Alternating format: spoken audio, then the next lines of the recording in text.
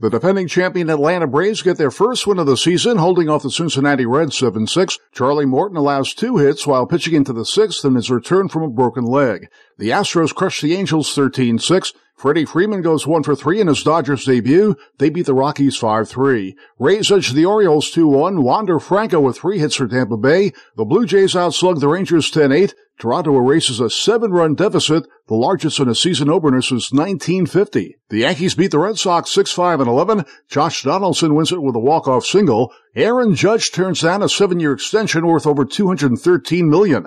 Max Scherzer and the Mets beat the Nationals 7-3. Giants down the Marlins 6-5-10. The Mariners, Tigers, Phillies, and Padres also win.